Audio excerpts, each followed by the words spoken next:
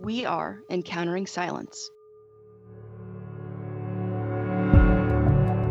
Encountering Silence is made possible by the generous support of listeners like you.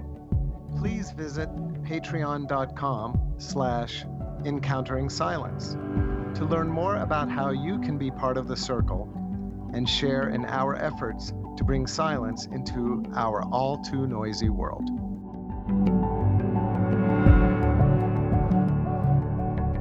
Sometimes, to encounter silence, we must travel outside the recording studio to hear its rhythms and participate with it. When we do, we bring our basic recording devices to keep a record of that engagement, resulting in field recordings. These recordings all may vary in participants and content, surprising us in the variety of ways that silence speaks. J. Brent Bill is a writer, photographer, retreat leader, writing coach, and Quaker minister. He's written and co-written many books, including, but not limited to, Holy Silence, The Gift of Quaker Spirituality, Life Lessons from a Bad Quaker, Finding God in the Verbs, Crafting a Fresh Language of Prayer, Mind the Light, Awaken Your Senses, Sacred Compass, and most recently, Beauty, Truth, Life, and Love, 4 Essentials for the Abundant Life. Brent graduated from Wilmington College and the Earlham School of Religion. His work experience is vast and includes serving as a church pastor, a seminary faculty member, a denominational executive, and may we not forget, a go-kart track operator. I love that. Currently, he resides on Plowshare Farms, which consists of 50 acres of Indiana farmland that is being reclaimed for native hardwood forests and warm seasons prairie grasses. Reading Brent's work is enlivening and affirming of the relationship I have with silence, which I seem to need to begin time and time again. In his book Holy Silence, he writes, "When we really want to hear and be heard by someone we love, we do not go rushing into noisy crowds. Silence is a form of intimacy.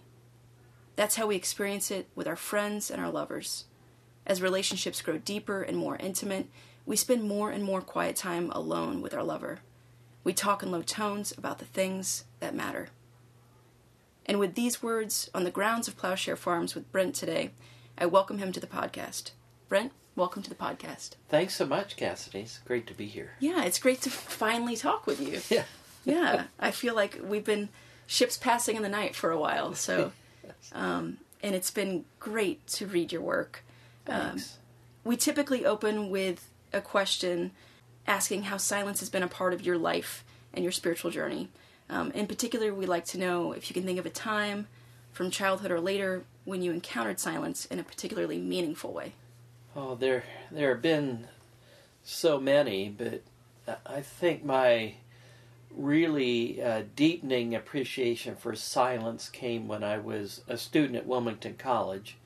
I grew up an evangelical Quaker, which is one of the pastoral branches of Quakerism. But I went to Wilmington College, which is a Quaker school that had a wonderful professor who grew up in the unprogrammed or non-pastoral tradition named T. Canby Jones. And Canby stressed silence as the real way to hear the voice of God. In all our biblical classes, studies of Quaker faith as an undergraduate, and I still have papers and books that he gave me, and then I started attending some of the campus worship services that were convened in silence as we sat and listened, and being in a room where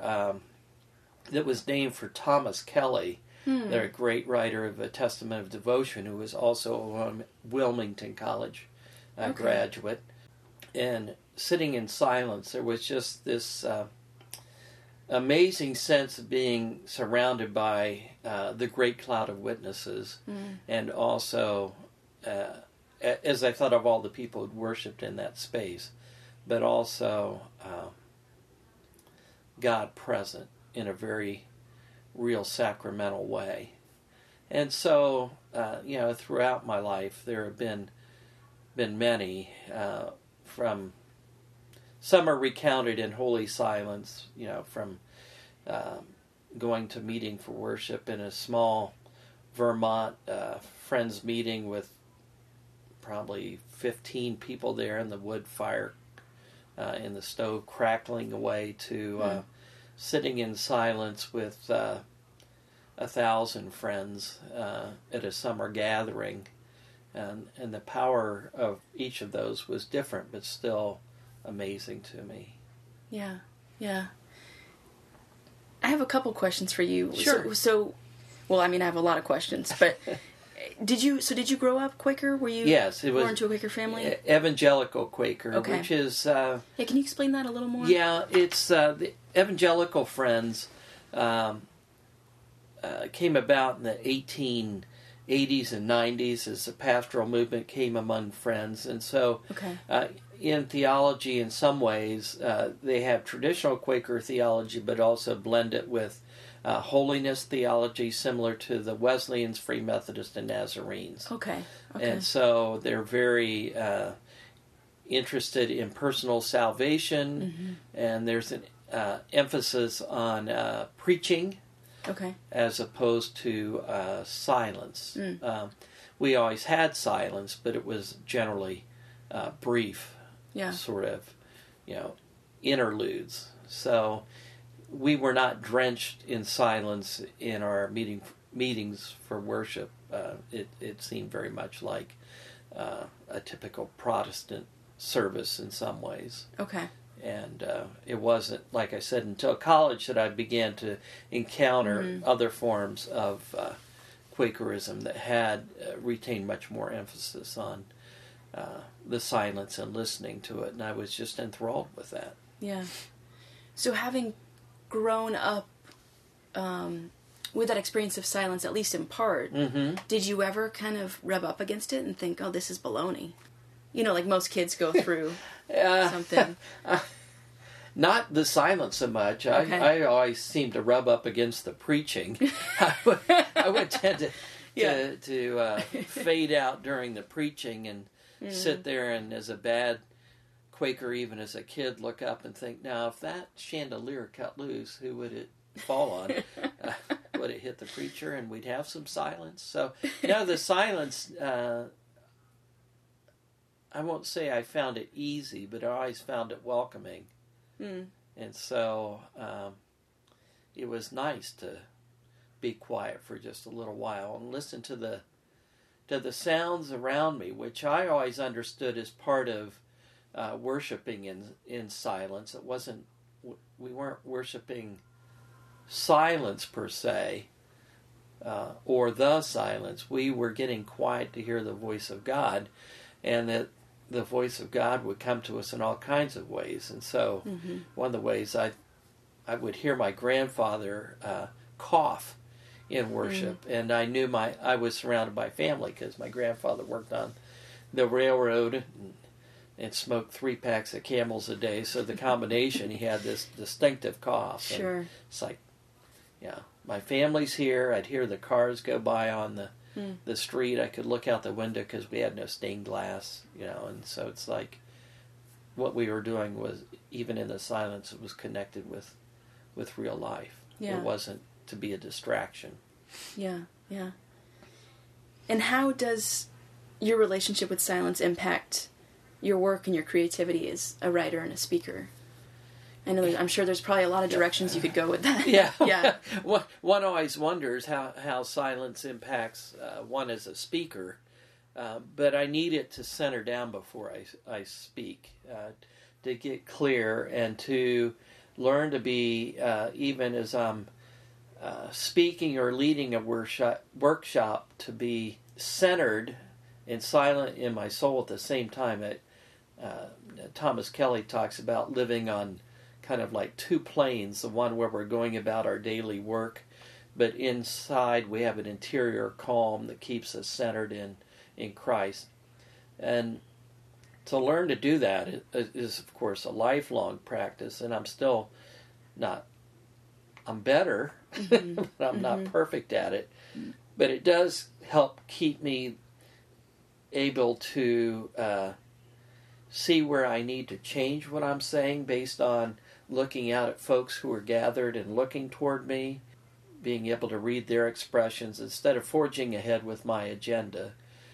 But in writing especially, I need the centeredness of silence, especially in the editing stages, to say, is this the right word? What am I conveying here? And am I conveying it in such a way that it can be heard? And the only way I can do that is look at the words in silence. And I do regard my writing as a form of worship, and an exploration too in worship of where God is leading me. Almost every book that I've written in the last 20 years has grown out of a place of seeking or need for me to learn to go deeper. And so holy silence, people go, well, you're a Quaker, silence must come natural. And it's like, no, I have monkey mind. I talk all the time. I'm chattery. So I wrote Holy Silence to explore silence in my life and to help me go deeper. And same was true with Sacred Compass on spiritual discernment, and every book. And so it is a form of me both worshiping and seeking. And silence helps me do that in a way that doesn't happen any other way. Yeah. Worshiping, seeking, and also it was interesting because when you were talking about writing and speaking, also kind of silence as an editor of both speaking. You're speaking and writing, which is really kind of a fun thought to develop it as more of a participant. And also in your latest book, Beauty, Truth, Life, and Love, you write deeply about each topic while still offering moments of pause that feels like a rhythm in each section, which you title Moments of Beauty Rest, Testing for Truth, Lifelines, and Love Letters. All of which begin with the 3 commands: relax your body, mind, and spirit, take 2 or 3 deep breaths, put the book down, and think about the following slowly and gently. And you follow this with a question or a thought for the reader to consider. And first I want to thank you for that dispersed throughout your book. And Holy Silence also offers practices that one can follow if they choose to. But it also seems to really resemble this rhythm of silence, and this rhythm of silence that you kind of invite the reader into, which I really appreciate. And I wonder if you could talk about silence as rhythm a little bit. Well, it's interesting in some ways how those came about.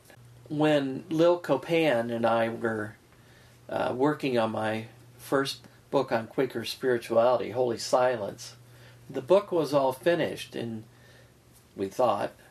And Lil is such a good editor, and she goes, there's something missing. You're talking a lot about silence, and it's helpful, but is there a way we can find to invite the reader into the text? And I just had slaved away on that book for a long time, and it's like, we're up against deadline. And I said, if you'll give me 2 more weeks, I can maybe, but I need to go to a movie or go do something fun. And Lil said, sure, you can have it. And the next day, as I was going to go do something fun, I thought, Quakers have this practice of asking queries, we call them, spiritual questions, that don't necessarily have a right or wrong answer, but they are an invitation into how our faith interacts with daily life. Would there be a way to do that in the book, to find a rhythm of where a good break is, and invite the reader back into reflection? Because I do consider a book as a conversation with the reader. But so many books, don't give the reader the chance to respond in this one-way conversation, because, so this was, I thought, well, here's a chance. to do that. And every book I've written since, that I've solo written, has had some form of those throughout, because I do think that finding rhythms of silence throughout our days, our ordinary day, really returns us to center, returns us to God, and keeps us centered. Because let me not speak for anybody else, but I can get so busy and harried that I can easily lose center. And I can read a tweet or a Facebook post and get all anxious and want to respond in a way that wouldn't be helpful, or I just can get off track. So I've learned to do rhythms of silence throughout the day in different ways, and some are as simple as taking a music break, in the sense of putting something on that I'm not really listening to, but gets me out of my head a little bit, and then helps me enter into silence. Others are just literally making the screen go black, turning my phone off, and turning and facing. I have different things. Behind you there's a pillow that says "Stop Talking," that a friend of mine had made for me when the new Holy Silence came out. And I look at that and think, stop talking, stop thinking. Go into a rhythm of silence for a while and be refreshed. Or go for a walk in the woods with the cats. This conversation on encountering silence will continue after a 30-second break of silence. Take a moment and breathe with us.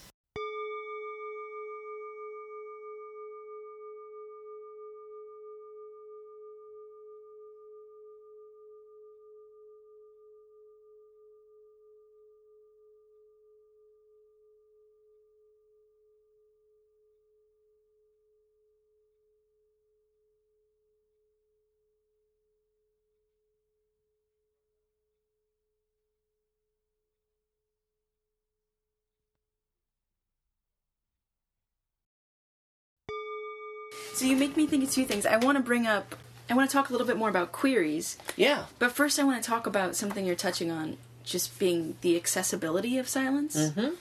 And silence as oases of peace. In Holy Silence, I loved this story on page 49 where you talk about these spaces of peace in the midst of hectic family life.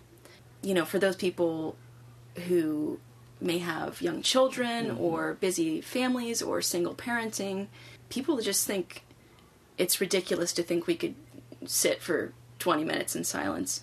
And you write about how, silence helps us carve out these times of peace. It can be a timeout for our family's souls. I'm not foolish enough to suggest that you gather your family at the appointed time and sit in a silent circle in the living room. I was foolish enough as a young parent to have tried that, only to have everybody rebel. It was not a pretty sight, nor one of my finest parental moments. Still, families can practice spiritual silence in practical ways. These ways can be as simple as inviting everybody who is piled into the car to pause and take a breath before backing out of the garage, or to bow heads in silent prayer at mealtimes, taking a Quaker grace. And I loved just the affirmation that those moments, the glance out the window, is truly a moment of silence, is truly a moment of feeding our souls. And I just wonder if you could talk a little bit more about the accessibility of silence. Well, that is one of the things that I love, especially since I'm a Quaker, about the idea of Quaker silence. Is for so many people, I think they think of monastic silences or silent retreats that you have to go on. And yet, the silence that the early Quakers and Quakers throughout our history have tapped into is the silence of the ordinary person. I mean, the early Quakers were not monastics. Right. They were tradespeople, caregivers, farmers, all kinds of occupations, as we are today. And so it's not getting away to a silent place. It's learning to carry a silence in the midst of a busy life that is accessible to the untrained person. It's not just for the religious professionals or those who have dedicated a life. And that's nothing against those people. That's what they're called to do, and that's a wonderful sort of thing. But most of us don't have that opportunity, and so to learn to take little, I see these silences as Sabbaths. Mm-hmm. A Sabbath rest. Drop thy still dews of Sabbath rest, as John Greenleaf Whittier said. It's not that I've always been a writer sitting up in this little room typing away. I've always had a job until the last couple of years when I retired. And at one time I was the chief operating officer of a large not-for-profit with millions of dollars in budget. And I had to learn to practice that in the midst, silence in the midst of a very demanding professional life. And those were the things that helped keep me centered. It was as simple as putting my phone in the office on Do Not Disturb. Or doing an out-of-office reply on our inter-office email that just said, Brent's being quiet for a minute. I'll be back with you soon. Right. And giving myself permission to look out the window. And what I found as I gave myself permission to do that, and instead of just thinking, I've got so much to do, I've got to push through this, is that the time actually became enlarged in some ways. Wasn't, that more time was added to the clock. Right. But there was more space in my soul, and so it freed up my thoughts in ways that trying to plow on through didn't. And for families, I think that it's an invitation for children of all ages to encounter God themselves, to invite them into that, instead of just hearing people talk about God or reading about God, but to experience God together as a family, or to teach them to use their spiritual imagination to see God in everywhere by taking those timeouts. Yeah. I love that. Just silence is for everyone, and that it makes space for our souls, as you say. And along those lines, I wonder if we could talk a little bit about queries and the idea of this Quaker practice, how that could also potentially benefit everyone in terms of hosting these unanswerable questions and being willing to ask ourselves answerless questions. In Holy Silence, you write, "Queries is the Friend's practice of examining our souls and seeking clarity. These questions and exercises help to give time to seek truth about ourselves and our spiritual condition, and tap into divine insight. Queries guide us in listening for God's voice in our lives." Well, I think, Quakers are non-creedal, so we don't have a statement of faith that everybody has to subscribe to or whatever. So throughout the generations, we've had to find ways to ask deep spiritual questions of ourselves, individually and in community. So queries have been developed over the years, and they've changed over the years as society has changed and new things arise. And so our Quaker meetings will ask queries as we're gathered, but also to be able to carry queries with us to not, they're not a catechism per se where, there's a question and then, so here is the answer. Memorize the answer. Memorize the answer. And again, nothing against catechisms. Absolutely, but, right. And they really fit in many traditions, but they don't for a non-creedal. And just as I learned from reading catechisms or whatever, because I read widely, and I have a lot of friends from other traditions that really help. Some of their practices help me a lot, and I can incorporate them.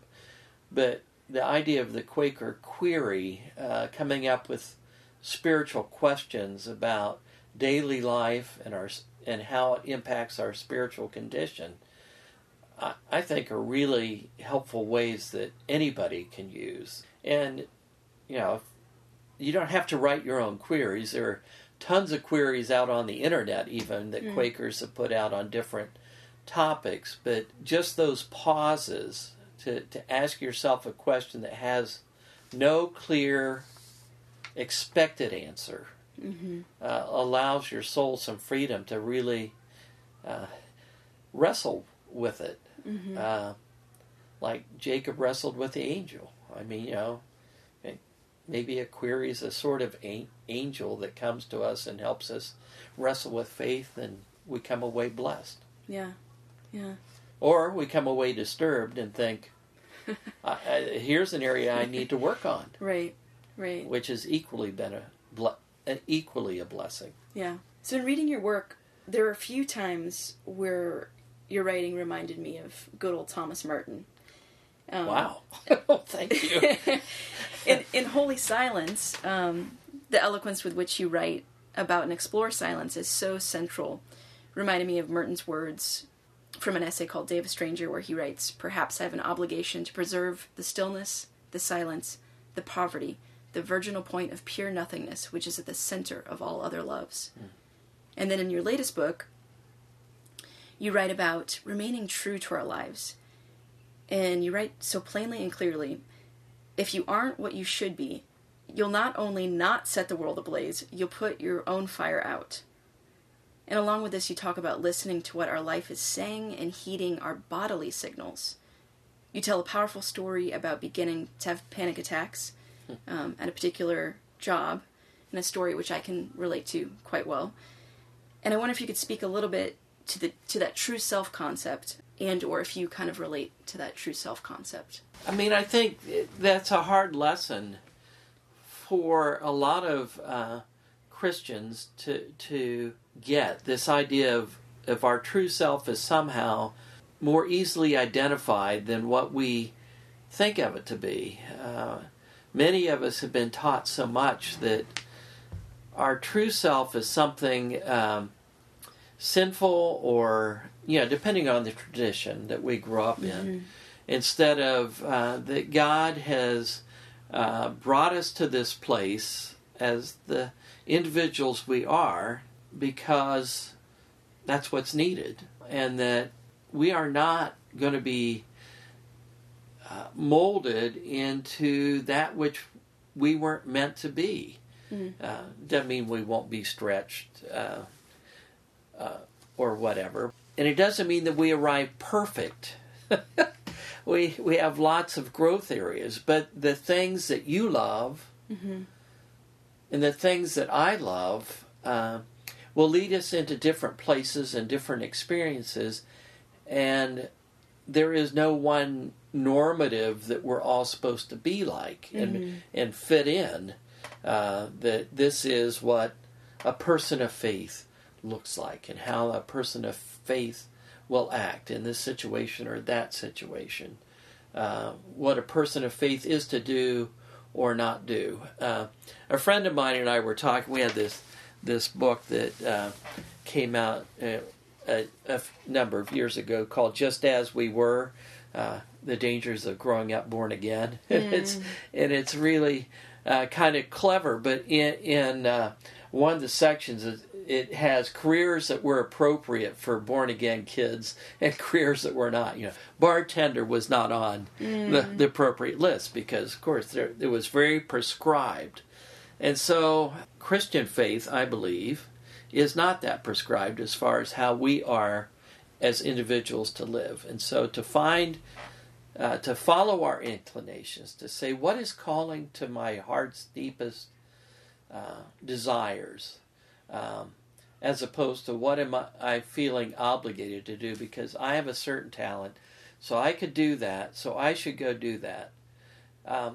It really came home to me one day when I was doing a workshop, of all places. I was doing it at the Catholic, the Newman Center at Southern Methodist University, had a Quaker come talk about spiritual discernment. And there was a young man there who was in graduate school at SMU, and he was studying immigration law. And this was 2009. So, it's like he's wrestling. He goes, but every day I go by a soup kitchen and I think I should drop out of school and go work for that soup kitchen because they have a need. And I'm just studying immigration law. And so we had a discussion about that. I said, who else can study immigration law with a heart of faith? What's your vision for this? And as he began to talk, it was obvious he had this concern for migrants at the border, even back then, which we weren't as aware of it probably as we are now. But I said, so why would you think that God would want you to lay that down, to go serve in a soup kitchen? Somebody else might feel really called to work in the soup kitchen who's not obligated. So certainly that we have to balance that, but this idea, what's our heart passion calling us to? What are our inclinations toward? And so how do we serve? How do we do ministry in those things? And how do we say no to those things which seem to suck the life out of us because they're not true to who we are? Right. This concludes part 1 of a 2-part episode. Stick with us next week when we hear part 2.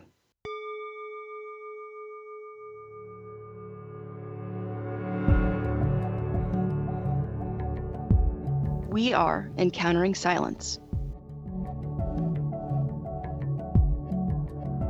I'm Cassidy Hall. To learn more about me, please visit CassidyHall.com. I'm Kevin Johnson. To find out more about my work, visit my website, kevinmichaeljohnson.com. I'm Carl McColman. My website is carlmccolman.com. Please visit the podcast website at encouteringsilence.com. There you can learn more about each of our episodes and find links to purchase books and other resources we discuss on the podcast. By making a purchase through our website, the podcast receives a small affiliate commission from Amazon.com. Also, to learn more about how you can be a part of our circle of supporters, visit patreon.com/encounteringsilence. This way you can share in our efforts to bring meaningful conversations about silence to our all too noisy world.